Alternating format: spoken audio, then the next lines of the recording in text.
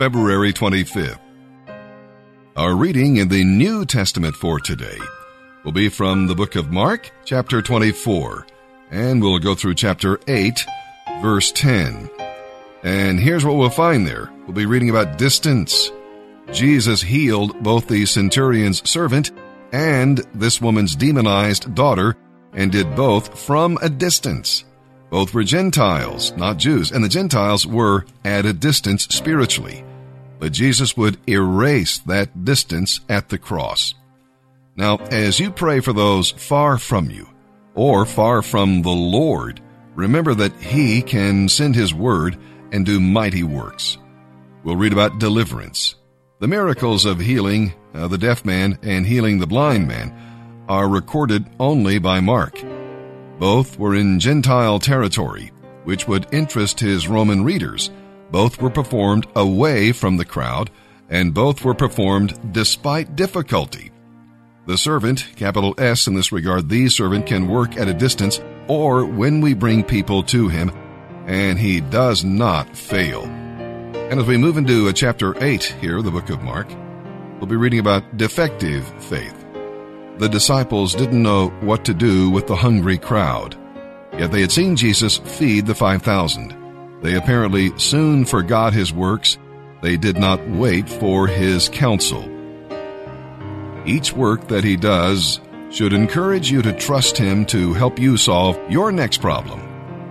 Keep a long memory for His mercies and a short one for your failures.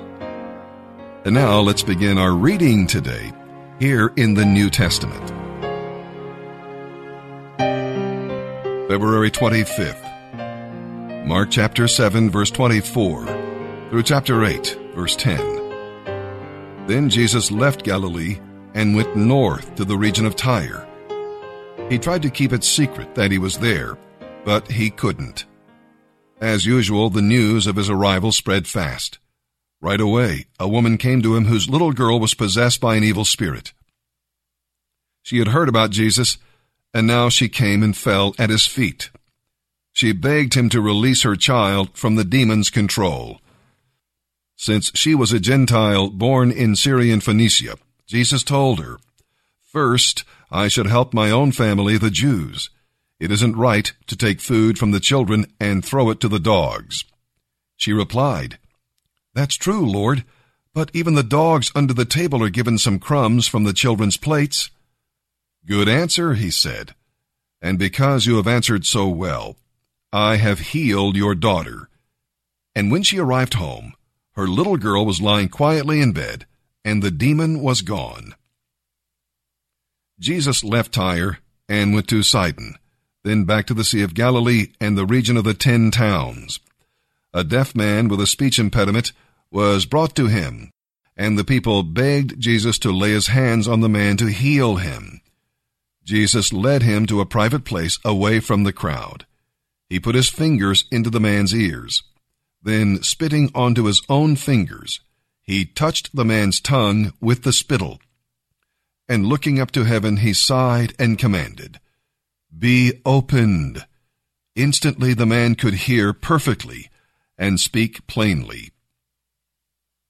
Jesus told the crowd not to tell anyone, but the more he told them not to, the more they spread the news. For they were completely amazed. Again and again they said, "Everything he does is wonderful. He even heals those who are deaf and mute." About this time, another great crowd had gathered, and the people ran out of food again. Jesus called his disciples and told them, "I feel sorry for these people. They have been here with me for 3 days, and they have nothing left to eat. And if I send them home without feeding them, they will faint along the road, for some of them have come a long distance." "How are we supposed to find enough food for them here in the wilderness?" his disciples asked. "How many loaves of bread do you have?" he asked. 7, they replied. So Jesus told all the people to sit down on the ground. Then he took the 7 loaves, thanked God for them, broke them into pieces, and gave them to his disciples, who distributed the bread to the crowd.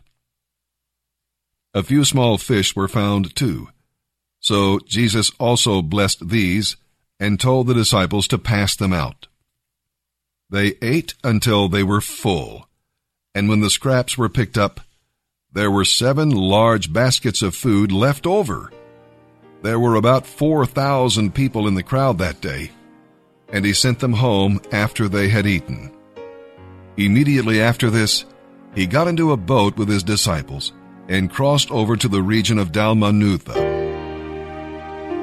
Psalm 41, verses 1 through 13. We'll see as we read today, as David lay sick, he looked back and recalled that he'd been merciful to others and had helped the poor. This encouraged him, for he knew that God would help him. God is merciful to those who show mercy to others. When you're in pain, it's good to have a clear conscience to encourage you. Then David looked around and saw that his enemies were gossiping about him and wishing he were dead. Even his close friend turned against him. If this happens to you, keep in mind that it also happened to Jesus. Greater than the pain of sickness is the pain of having a treacherous so-called friend. And finally, in his looking around, David looked up, and that solved his problems. No matter what others may say, God was well pleased with David, and that was all that mattered. Let David's enemies spread their gossip. God would raise him up, hold him up, and brighten him up with the light of his countenance. Sometimes how you feel depends on where you look. Psalm 41, verses 1 through 13. For the choir director, a psalm of David.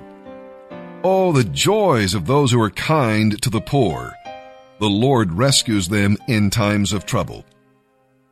The Lord protects them and keeps them alive. He gives them prosperity and rescues them from their enemies.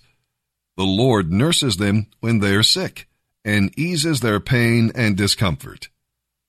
O Lord, I prayed, have mercy on me. Heal me, for I have sinned against you.